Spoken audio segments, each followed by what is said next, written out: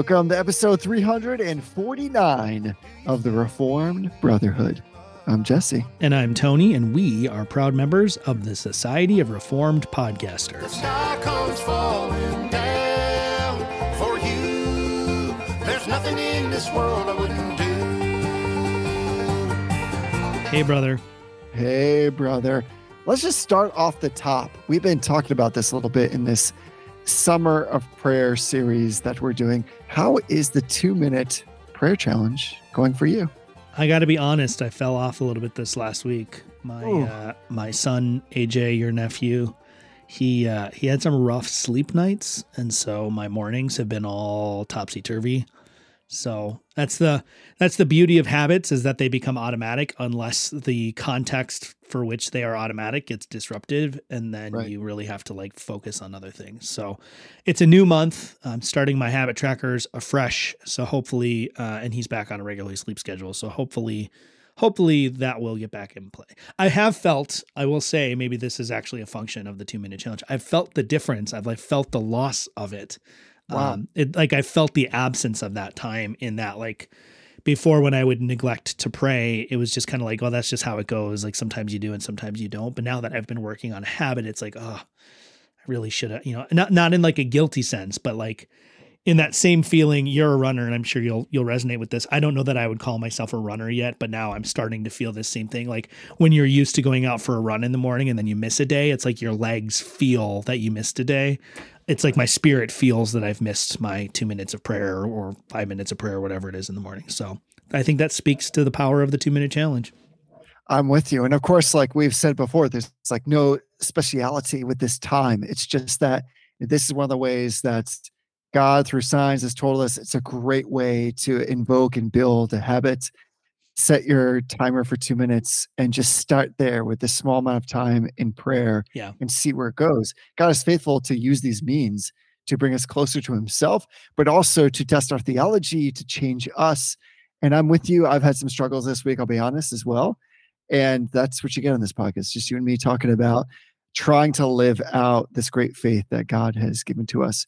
So we got to keep being diligent about this. I think I will say, and this is not my affirmation, but we're going to get to those in just a moment, that isn't there something beautiful in the fact that God has given us time, seasons, and then has allowed mankind to, somewhat on their own, but of course, by his guidance, create discrete intervals of time measurement. Yes. So when we talk about God's mercies being new every day, the fact that a month does turn over, and in some ways we sense this refreshment, the ability to have a clean slate or to start anew.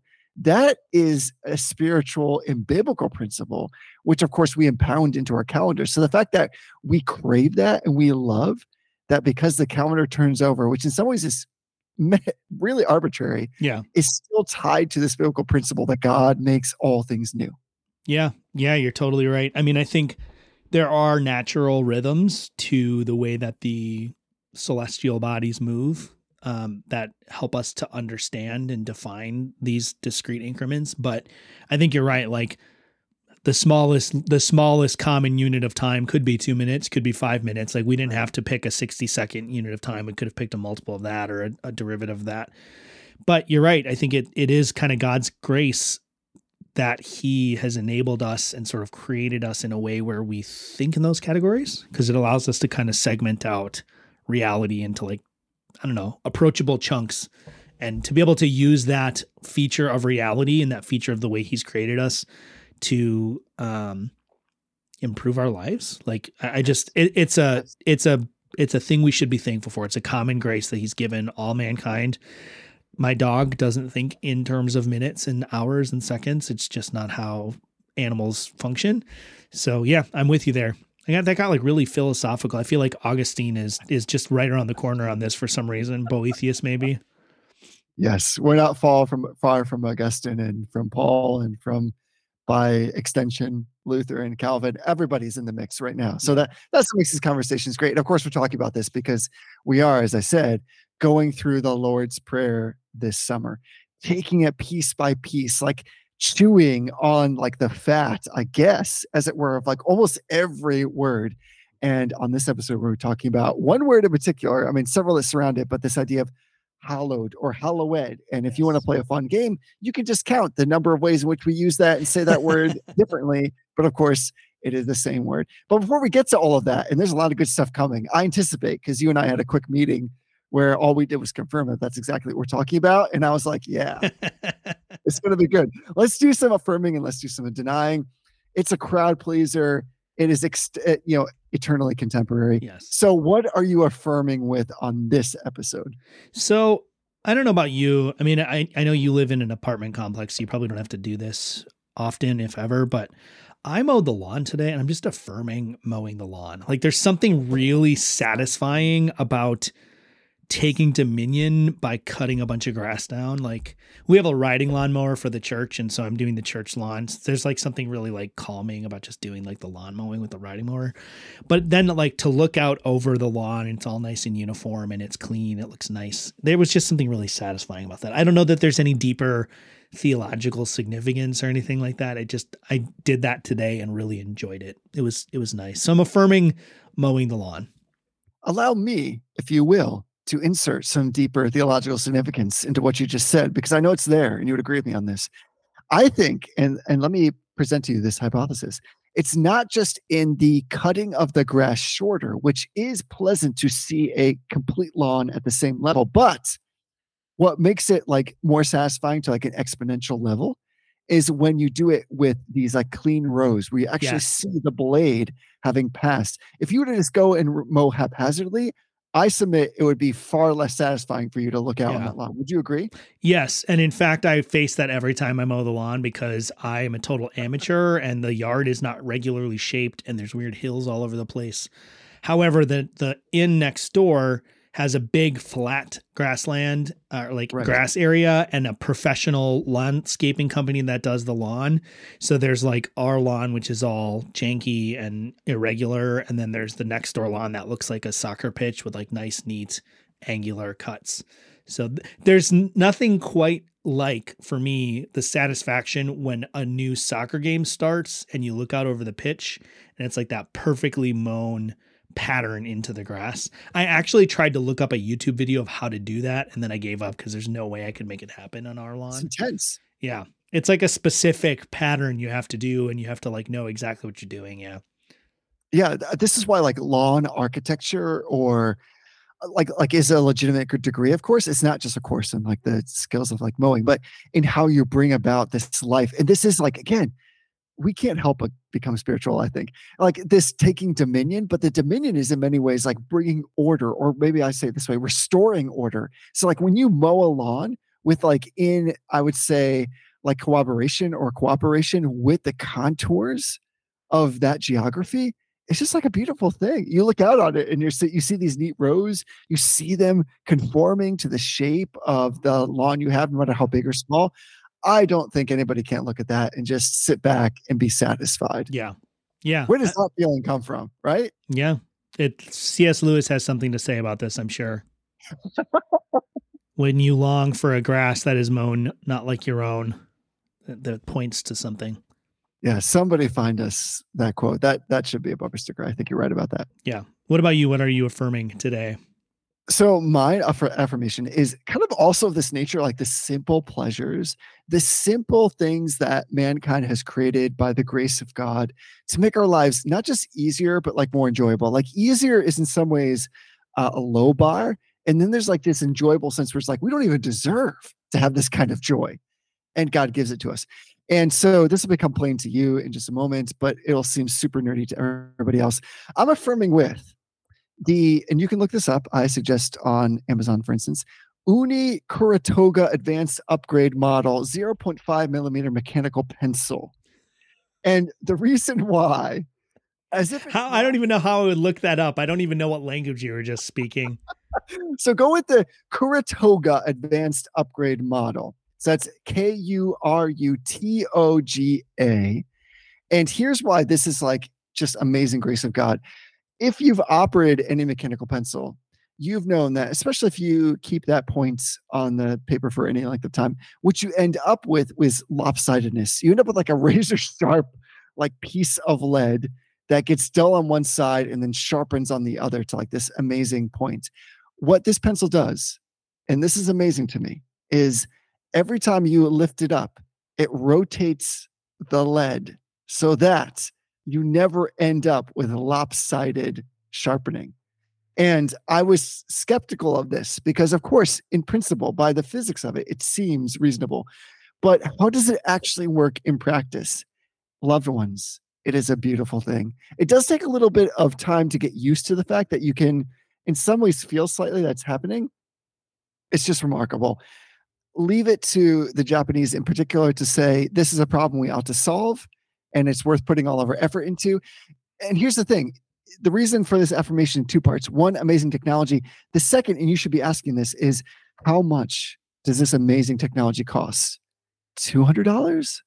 $500? Like, what do I have to pay to get a pencil that rotates the lead for me on its own, almost by its own nature, so that I always have a sharp point? Like, what kind of magic is this? It's $9.99. Oh, less than $10. you got it cheaper than I'm finding it. So let me read this description. I'm on jetpens.com, which may be one of the coolest websites that I just discovered right now. Here's the description of this pencil. Quote, there's a real problem that affects almost all mechanical pencils. Bear with us as we explain. As you use a regular mechanical pencil, the lead wears down on one side, forming a slant wedge-shaped tip. Each time you put the lead to the page, you end up using a different lead surface, depending on how you hold the pencil. This can cause dramatic and unsightly variations in the line thickness as you write or draw. The Kuratoga eliminates this problem with the use of an ingenious lead rotation mechanism that continually rotates the pencil lead as you write. A spring-loaded clutch twists the lead incrementally each time you lift the pencil from the paper. This allows a uniform wearing of the lead to create a canonical tip shape that provides a fine, consistent line. So if you, dear listener of the Reformed Brotherhood, are sick of unsightly variations in line thickness as you write or draw, disgusting, then the Uni Kuratoga Advanced Model Mechanical Pencil is for you. It's true. Honestly, the Advanced comes in, you can get a plastic version. This is a metal version of it. Yeah. It's amazing. And because I'm skeptical and because I truly believe that every worldview should be able to stand up under its own weight and to be challenged critically. When I got this pencil, here's the first thing I did. I ripped off a small piece of paper, put that paper on my desk, and I took the pencil and I continued to lift it and push it down to see if the paper would rotate so that I could see it. And in fact, it did. So, and I've compared my writing like pre and post this pencil. I have other pencils which I continue to use and I love. This is just like a different kind. So again, it's a small thing, but what a time to be alive. And what about the grace of God that occurs? And I always say this like half jokingly, right? That like, this is just an amazing thing that God has given to us, that there's this incredible technology all across the world. One of that piece of technology is rotating your pencil lead so that it always stays sharp on every side. So I think I'm about to just blow up our whole episode here. So I was listening to a podcast the other day and they were talking, it might've been Matt Walsh. I don't remember who it was, but they were talking about all of these like UFO, UAP stuff that's going on and the whistleblowers. Right. And he was making the point that if another country had this kind of advanced technology, that they certainly would have taken over the earth. I agreed with him until I started reading about this pencil. And now I'm convinced that these flying saucers or whatever they are actually it's just the Japanese driving their regular vehicles to work every day, because they are living in the future, brother.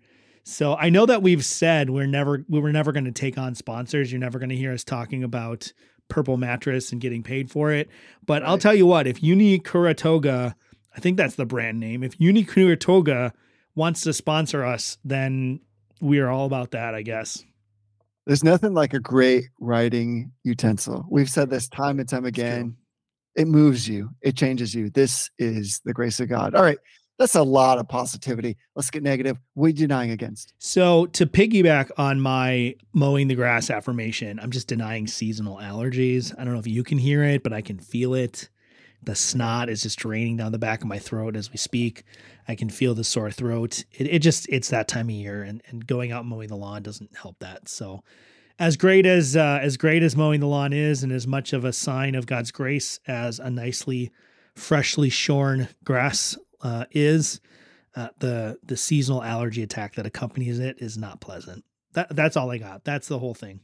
No, that's fantastic. And again, it's almost like we planned this. It dovetails so nicely with this idea that yet while we take dominion, we do it at great cost. Yes. That's some like Genesis 3 action happening right now. And the great cost is, again, we've talked about this before. Allergies are a constant reminder to me how contingent we are as beings, and that these microscopic particles of dust and pollen can cause such discomfort, because it's an emotional, not emotional.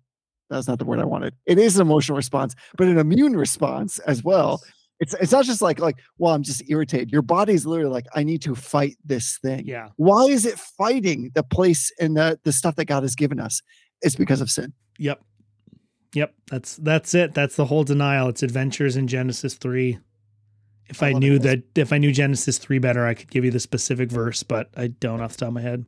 It doesn't matter. All of it is causing us to fight, but in Christ, we crush that serpent's head, right? It's coming. We do. Yeah. There won't be allergies in the new heaven and new earth. There will be a day, right? Like, can you imagine actually in heaven, I presume at some point in the new heaven, new earth, we're going to have like all of this amazing foliage, like all the fauna, all of it together.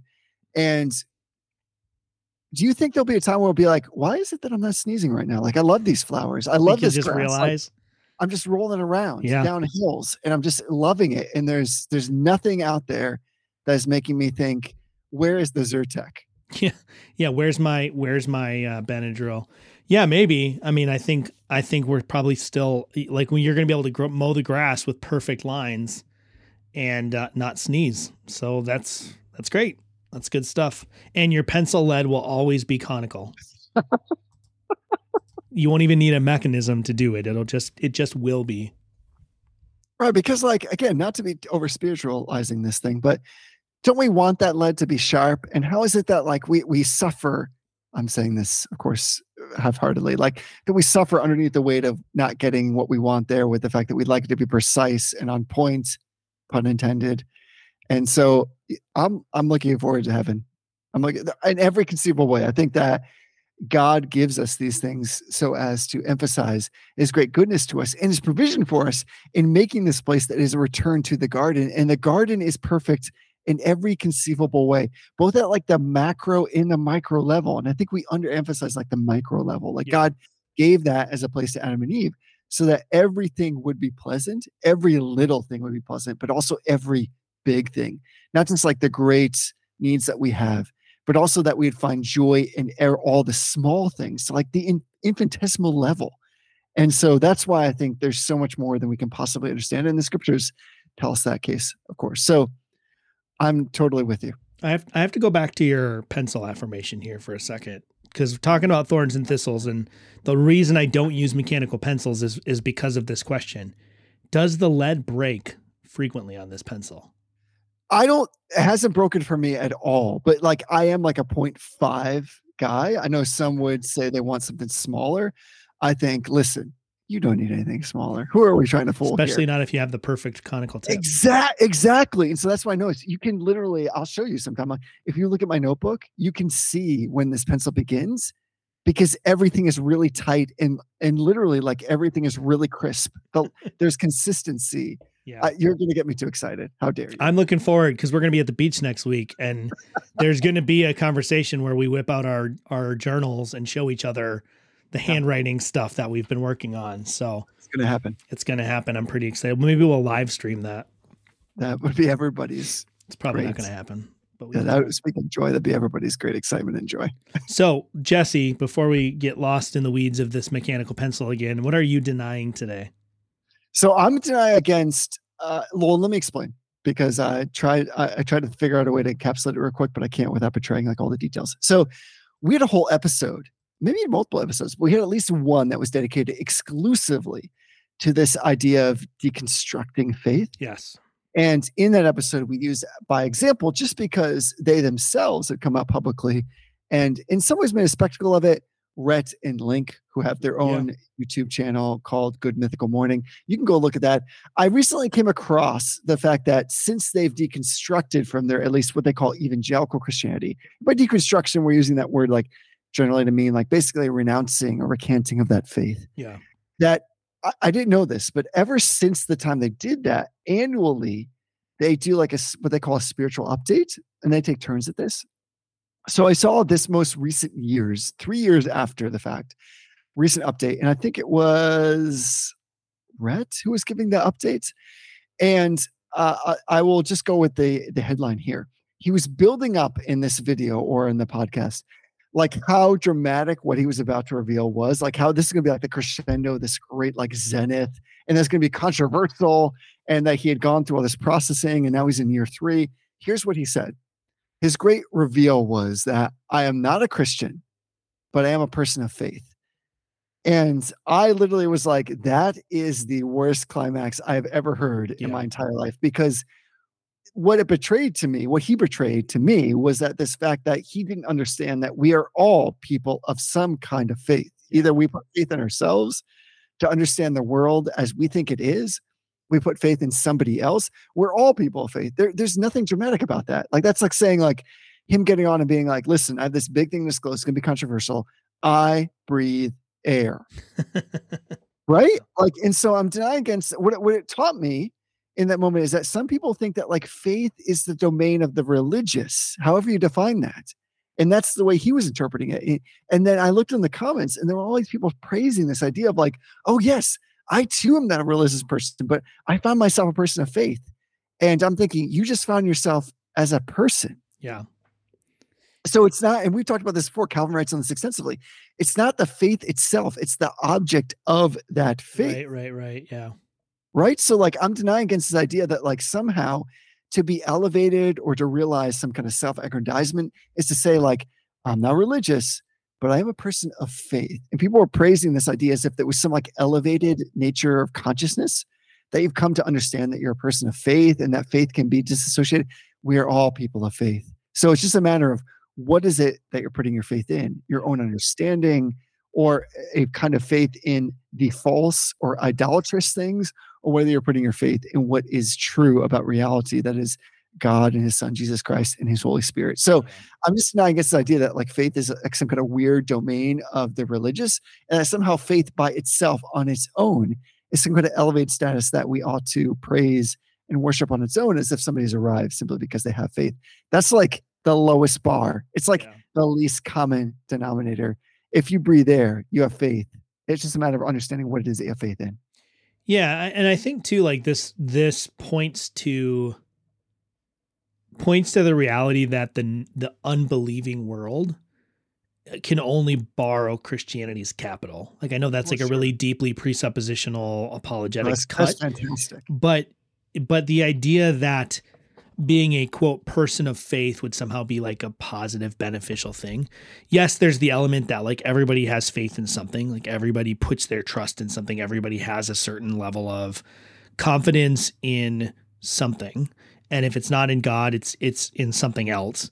But also even the phrase like a person of faith or a person of belief. I'm spiritual, but I'm not religious. Like all of that language is just the unbelieving world borrowing on the positive elements of Christianity and trying to kind of co-opt it for themselves. So I'd be interested to see and hear like what I don't know, and maybe I'll watch the video, maybe I won't, but I'd be interested to understand what does he mean by that? Because there are some people who have kind of quote unquote deconstructed. And I actually don't think this is entirely a negative thing when this happens this way. And I don't know if this applies to them. There are some people who deconstruct away from a detrimental or a defective or a deformed version of Christianity, right? So you could say that you could, in a certain sense, say like a Roman Catholic who comes to realize that works righteousness is bankrupt and becomes a Protestant and has true trust and faith in Jesus Christ alone for salvation. That represents a certain form of deconstruction. Or even a Protestant who is in some sort of defective version of Protestantism that deconstructs away from that and still ends up with some sort of confidence or some sort of relationship with Jesus. I'd be interested to see, because a lot of times people say when they say I'm a person of faith, what they mean is basically like that old video. I think his name was Jefferson Bethke, that like, I love Jesus, but I hate religion. Right. There's a certain element of, I'm going to get like beat up online for this. There's a certain element of truth to that kind of experience that some people have, not because religion is bad in and of itself. Christianity is a religion. It has sets of rituals and rules, and that's an element of what it means to be a Christian, is to have this religious component. But what's being said in those contexts is usually, my faith is in a person, not in a institution or a structure. And there's an element of truth to that. But even that statement is still borrowing from the worldview of institutional Christianity to even draw those distinctions. So yeah, we did an episode on deconstruction. We did an episode on Derek Webb that basically was an episode on deconstruction in and of itself. Another word for deconstruction is usually just apostasy. Like it's usually like, I have realized that Christianity is not true, and so I'm not a Christian anymore. But it'd be interesting to see more of what they mean when they say I'm a person of faith. Because I would guess when they say I'm a person of faith, it means that it's a new way or a different way of saying, like, I'm not religious, but I'm spiritual. Exactly. It's the same kind of silly nonsense that we've been seeing for years. And you're right. It's a totally incoherent position. Like, I know people who are atheistic materialists who don't believe in a spiritual world, who don't believe in the immaterial, that will still say on some level, I'm a spiritual person. I'm like, what does it even mean? What can you possibly mean when you say I'm a spiritual person, when you deny the idea that there is a spiritual reality?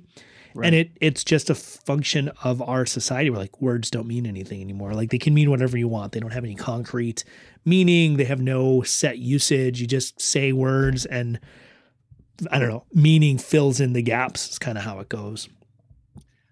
Something you said really struck me. This idea that sometimes we'll say, well, I want to be spiritual, but I don't want to be religious. Right. As if, like, we're trying to contend in the spiritual realm that rules and principles don't matter, don't exist.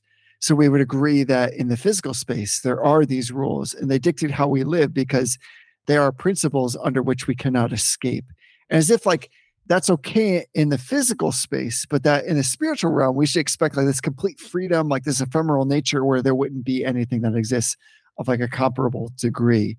And that's the problem.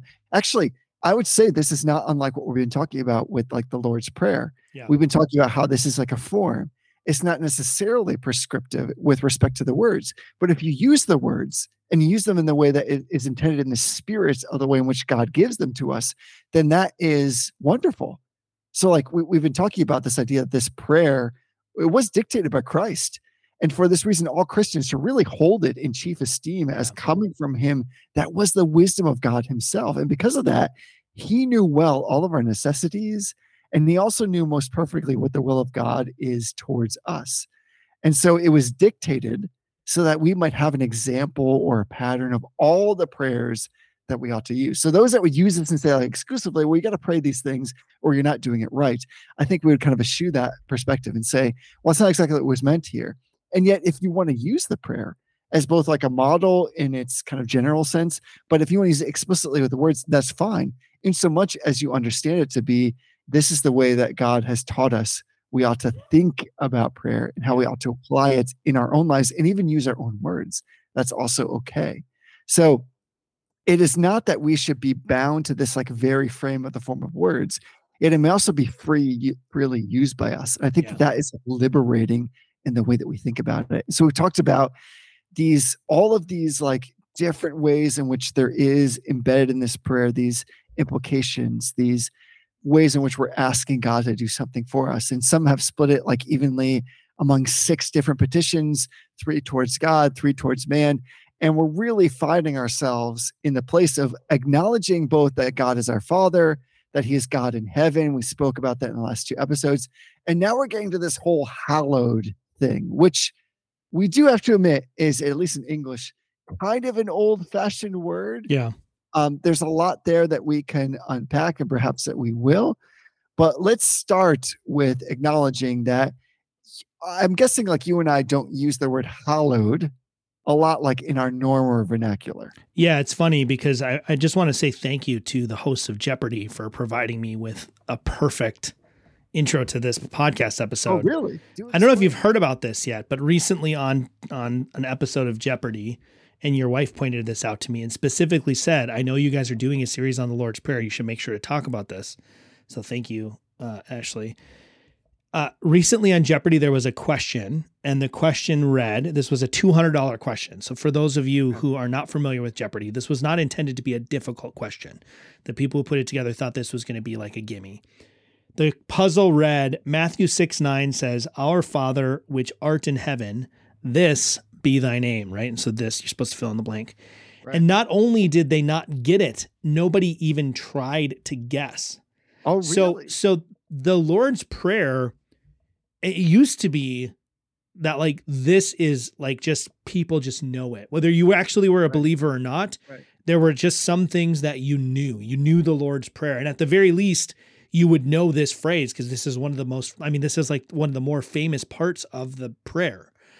And nobody even got it. So this understanding of what it means for the Lord's name to be hallowed or to be made holy, if we want to use more like current language, is something that is not only needed in the church, but I think actually we need to be able to articulate it and talk about it and describe it in the broader culture. There's an apologetic value to being able to articulate what it means for God's name to be holy or to be made holy. And that's actually the nature of this petition, right? So when we say hallowed be thy name, because it's in this sort of archaic form,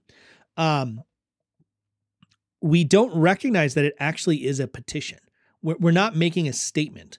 So our Father, which art in heaven, that's a statement. It's an address. Right. Our Father is a noun, and which art in heaven is a description of that noun. When we say hallowed be thy name, we're not just saying your name is holy. We're petitioning God to make his name holy, to bring holiness. And we should be careful because we're not wanting him to change something. We're wanting him to manifest or to reveal something. And first and foremost, we're asking him to reveal that to us, but we're asking him to make his name holy among the nations, among the people. So the fact that like even the eggheads on Jeopardy couldn't remember one of the most common phrases in the English language, they didn't even try to guess it.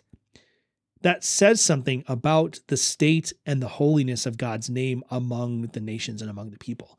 So I think this is really timely. And I think as we dig into it, this actually is, I think, maybe the petition that is kind of the most important petition for us in our day and age, because maybe I'm speaking out of turn. Maybe I'm revealing my age. You and I are pretty close in age, so I think you're going to resonate with this. There are probably some younger listeners of our podcast. I feel like I'm just like the oldest man. There are probably some younger listeners there probably are some of our listeners who are on the younger side who won't remember a time like this in their life. But when I was in like middle school and high school, everybody went to church. Everybody was a part of a youth group. Everybody had Wednesday night religious activities. Teachers didn't assign homework on Wednesdays because they knew people were going to catechism class and to confirmation. It's not like that now. People don't know basic facts about Christian religion anymore.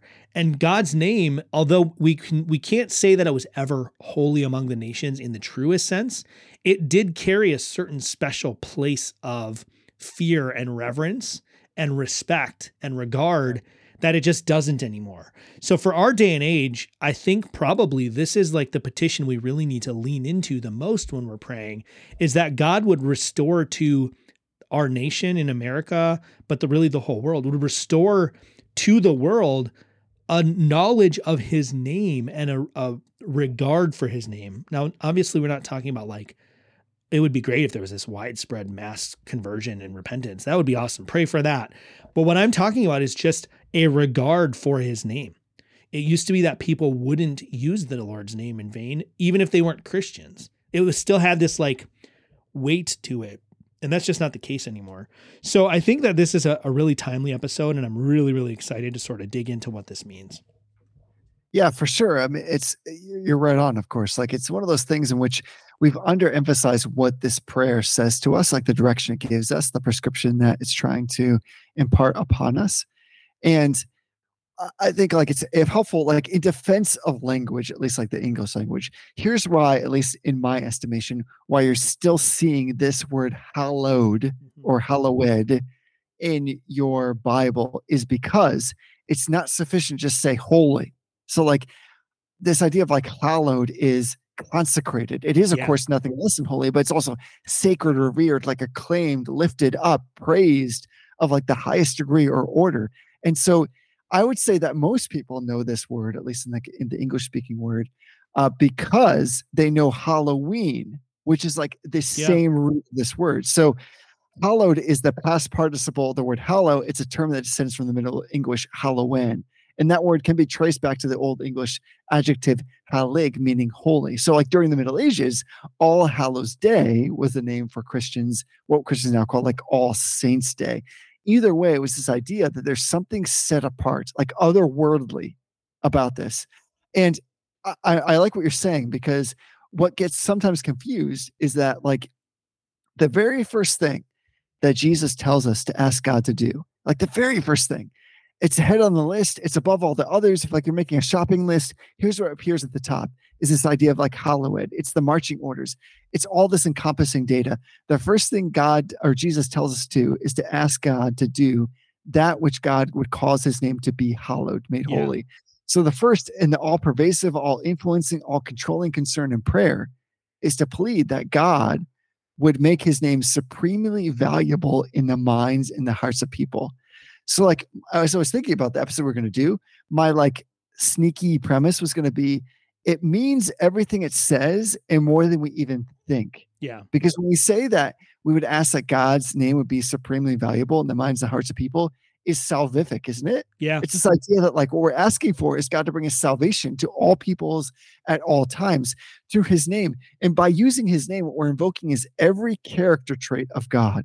All the simplicity of God would be poured out in pragmatic fashion on the entire world, such that because of the Holy Spirit, they would look to God and say, yes, you are worthy to be praised.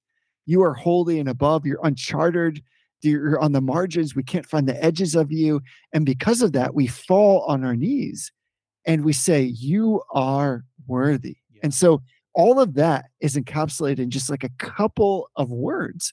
But instead, I think we kind of say like, well, what we're implying here is like, we want to respect God. Like he's got a title, like he's the president Yeah. or he's the CEO. And so like that office desires and requires some kind of respect, but it's more than that, that we're asking for the salvation of the entire world by saying, God, because you're in sovereign and control of all things, and because we only know that those who acknowledge your name are those whom you've changed and regenerated, this is a plea for salvation, right? Yeah. Yeah. And I think it's important for us grammatically to remember what this word is doing, right? Because like I said earlier, when we hear the phrase hallowed be your name or be thy name, if we want to go King James style, we have this tendency to think that this is like a declarative statement, that we're making a statement about the nature of God's name. But that's not grammatically, that's not what's going on. Right. So grammatically, this is an aorist imperative. So it's a command form of a verb. And when we address somebody for a command in this way, it's like a request. So we're asking God, and in a sense, grammatically, we're commanding God to make his name holy. And I know that sounds blasphemous, but there is precedent in the Bible for God's people to make demands of God when it's related to his covenant or when it's related to a promise that he's made. And when it's related to something that God actually wants to do, that God has commanded us to demand of him, right? Like when in the Psalms, when the psalmist says, remember your people, O Lord, or something like that. It's the same thing is going on here. It's not just a request. It's actually stronger than a request. We're not saying, God, pretty please make your name holy or give your name reverence among the nations. We're demanding of God in a proper register, a proper holy register. We're demanding that God hallows his name, that he makes it great among the nations. And when I say among the nations, I'm just using that because that's the biblical language we get from places like the Psalms and from the prophets. We're seeking out we're seeking out that God would give his name the renown and the sense of not separateness, Let me just read a quote that I found as I was doing a little bit of quick research here beforehand, because there's a book that I didn't realize I had in my Logos library, but when I was looking for Holiness of God by R.C. Sproul, which I don't have in my library, I actually found this book. It's called Holy, Holy, Holy, Proclaiming the Perfections of God, and it's like a multi-author edited one by a bunch of Ligonier people. And the Chapter 2 is on Hallowed Be Thy Name. It's a book on holiness here. And this is what Sinclair Ferguson, who wrote the chapter, says. He says, in the Father, he kind of takes this take that, which is different than what we said, but it's not super relevant. He takes this take that this is really specifically about the first person of the Trinity, and then he extends that to the second and third person. But he says here, in the Father, and so we could say in the Father, and by extension, the Son and the Spirit, holiness is a purity of an infinite intensity and beauty that creates a sense of awe and wonder in the spectator. So when we petition God, when we seek God to hallow his name, what we're saying is to make known to all people, especially to Christians, but to people who are not yet Christians, and to those who never will become Christians, right? It's as Paul says, it's life to those who are being saved and an aroma of death to those who are perishing. Right? It's that same dynamic here. God making his name holy to Christians is revealing to them a holiness that is a, quote, purity of an infinite intensity and beauty. I don't know how much more like wordsmithy you can get than that. I mean, this is Sinclair Ferguson, and he's written 3 books since we started this episode. But that's what it is. But at the same time, we're also kind of praying that would be judgment to those who reject God, because they're being presented with this infinitely beautiful, pleasing, perfect God. And they're saying, I don't want anything to do with that. So there really is a lot to this that I think is going to be fun to unpack a little bit more as we keep going here. Yeah, it's a bit like saying, like, listen, the name of God representing all his character is a knife. And so if you want a salad, you need this knife because it cuts all your vegetables, it cuts the cucumber, and who doesn't love a little bit of cucumber in their salad? But if your finger is in the way, it will cut your finger. Yeah. There's just no doubt about it. So it is both like a blessing and potentially a curse, but it comes with like the full rate of reality. That is a sharp blade cuts. So if we are saved in that we have been removed from the path of the blade, then it brings us great joy. Yeah. If we find that we have not been removed from the blade, then it's going to cut us. And so it means that we are praying that his name be set apart in people's hearts and minds and lives as the infinitely great and beautiful and valuable reality that it is. Yeah. And so that's where we find, I think in this, I often struggle with the Lord's Prayer at times because it seems like it lacks this kind of like demonstrative missional purpose. But this is where we find the missional purpose, that God's name be high and lifted up. How is God's name high and lifted up? It is only when people have been saved into the family of God such that they recognize the name of the Father. And so by virtue of that, then they worship it.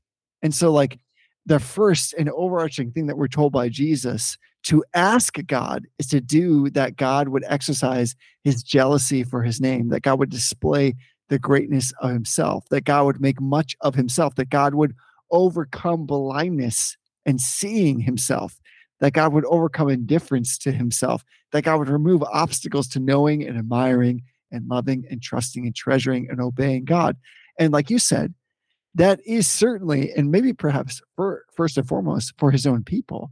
It's also for all the peoples. Yeah. So we talked about that, like, for instance, the sacrifice of Christ unapologetically being sufficient for all, but efficient for the elect. It does cover in its sufficiency all people. We're asking that God would draw onto himself all of those whom he's called onto himself.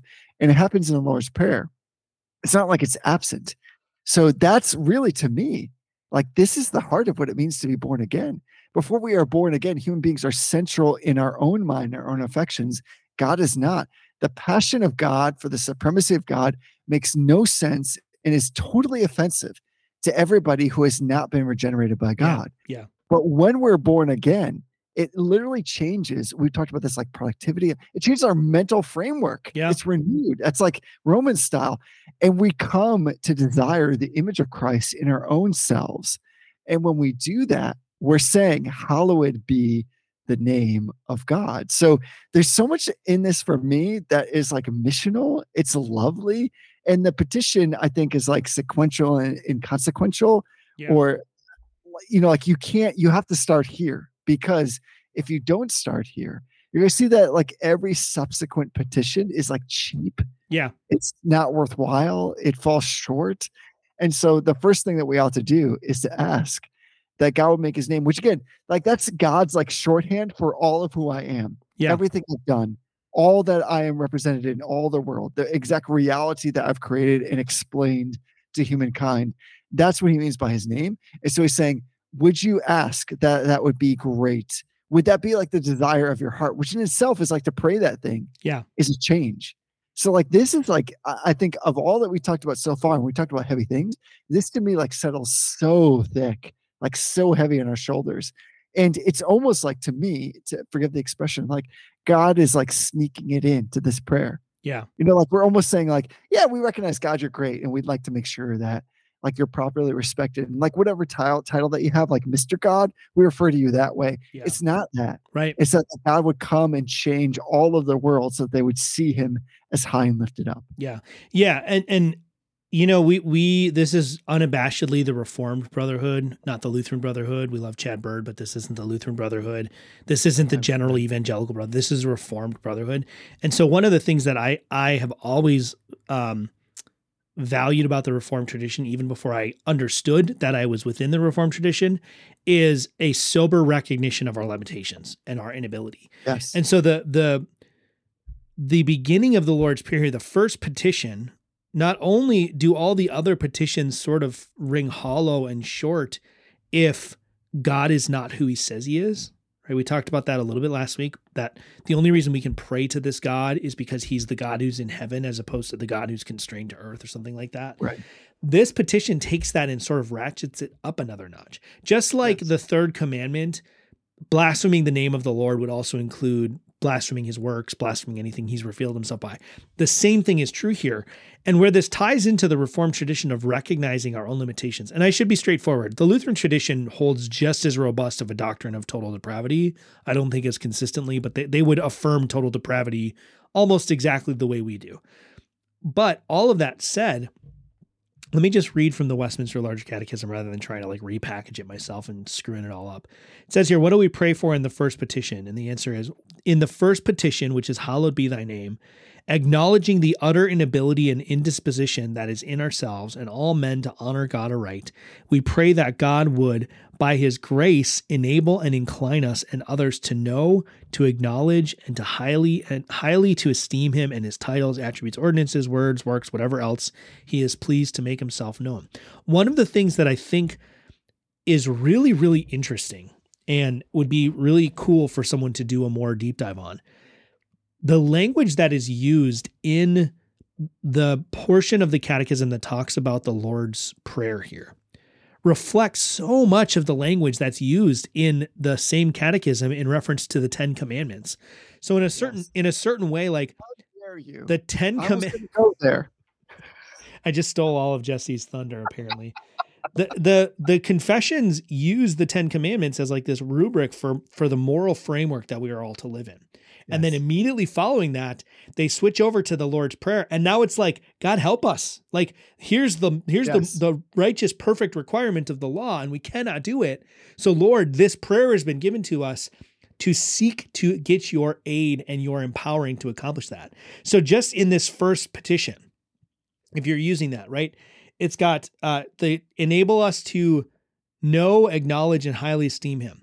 Well, that's the first and second commandments. Like when you read the confessional language about the second commandment, the first commandment, it's about knowing and acknowledging, receiving the Lord's appointed, like the worship that God has appointed, the ordinance that he's appointed, then to highly esteem him, his titles, attributes, ordinances, word, works, and whatever else he's pleased to make himself known. That's straight out of the language of the third commandment. And as you go through the rest of this, it doesn't line up exactly, but each of these petitions drives us to an element of worshiping God rightly, and that is to seek his assistance and I say assistance, I'm saying that like an anthropomorphic fashion.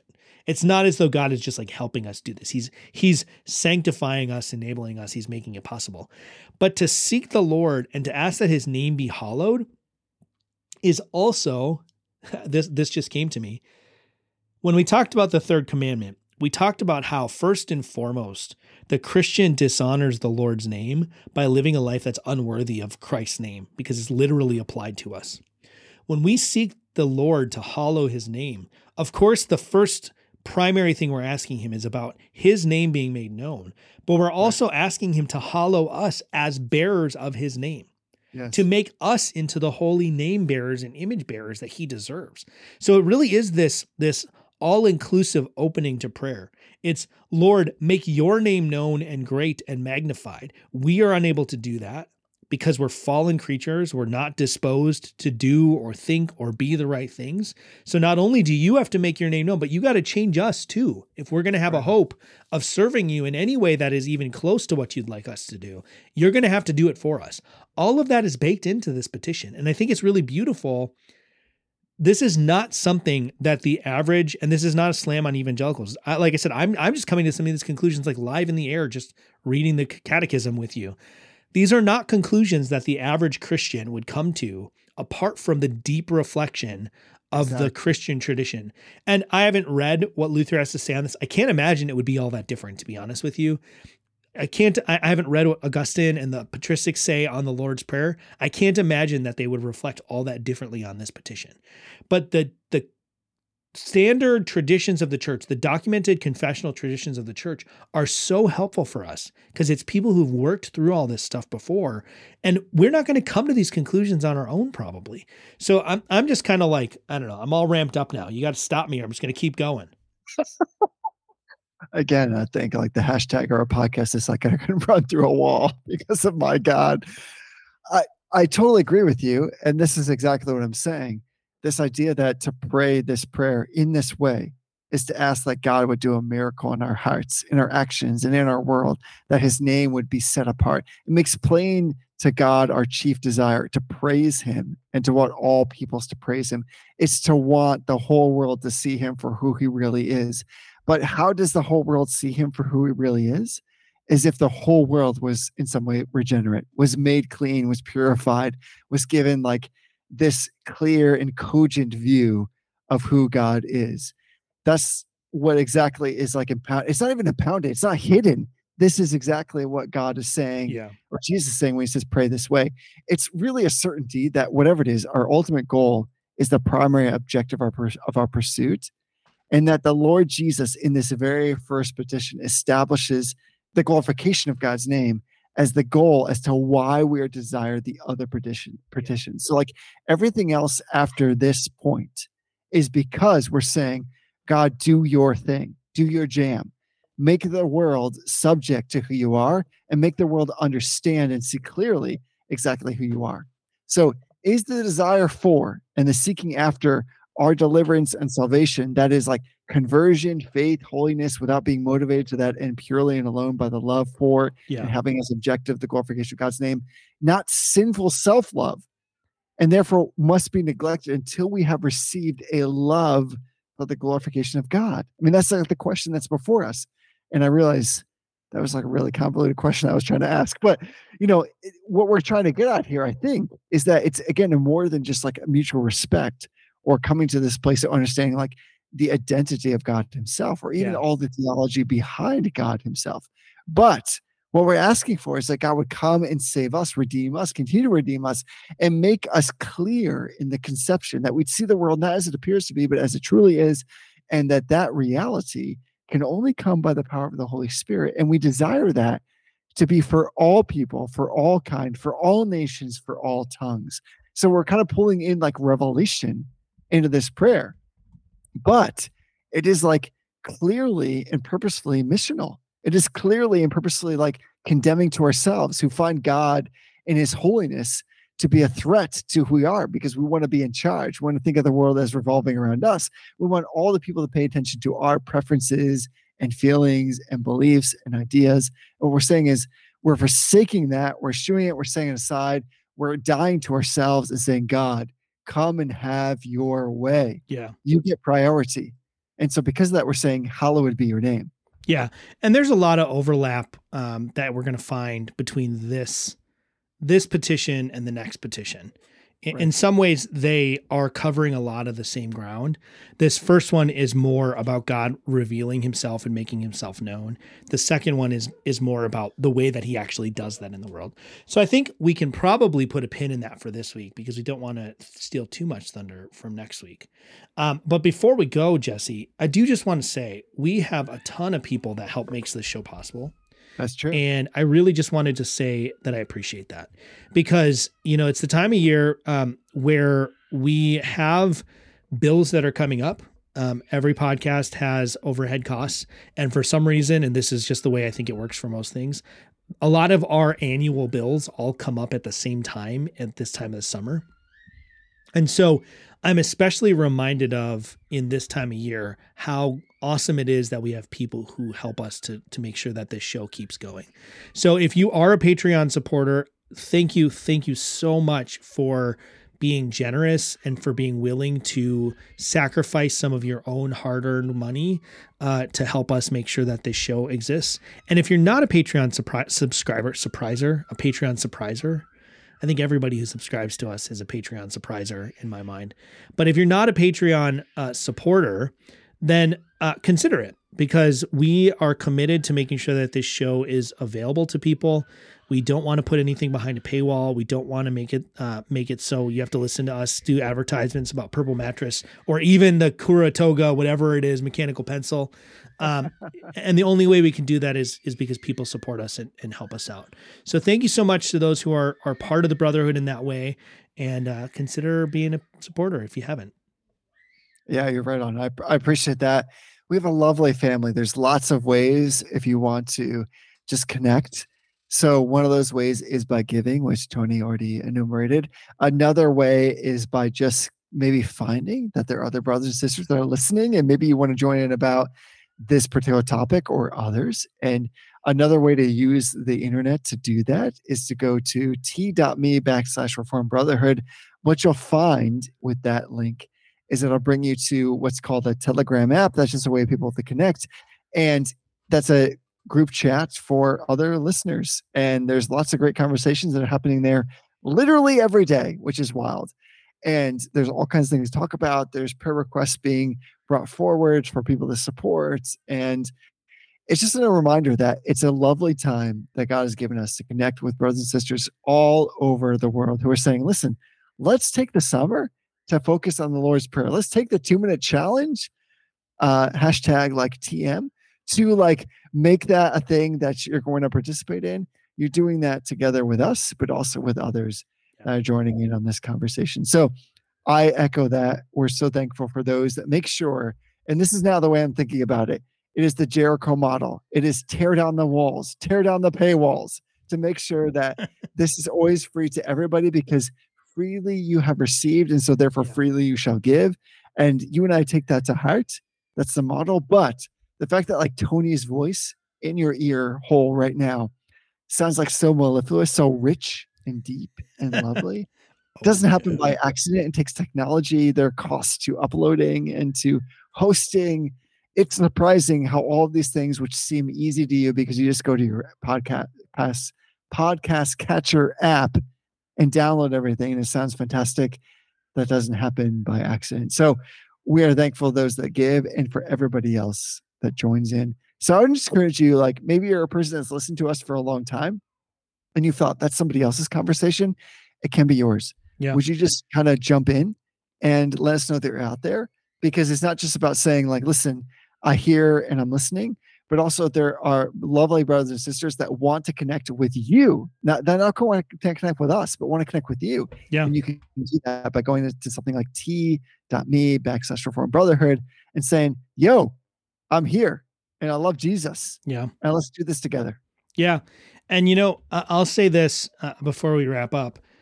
I have not encountered a non-in-person group of Christian brothers and sisters that are as committed to encouraging and praying for each other and following up with each other and being there for each other in a limited way, right? These are people that are in other parts of the country. There's a limited amount of being there that they can be, but I've never encountered a group of Christians outside of my local church that are as committed to being there for each other as this group of people that are in this Telegram chat. And that's not me, and that's not Jesse that have fostered that. That is the Holy Spirit bringing together people under a common gospel. Right. It's not just that they're coming together under the name of this podcast. Like, this is just a podcast. It's because they're coming together under the gospel of the Lord Jesus Christ, bound in the unity of fellowship of the Holy Spirit. And they really do pray for each other. We really do seek the benefit of each other. So if you're not a part of it, check it out. t.me/Reformed Brotherhood. You can just check it out without actually joining. You can just see what's going on in there before you join. But I think that you'll find it's a pretty great place to be online. Yeah, it's one of those like non-committal opportunities, right? You can go to the link that we just said, and you can literally drive by with your headlights off if you want to be that person and just see what kind of conversation is unfolding.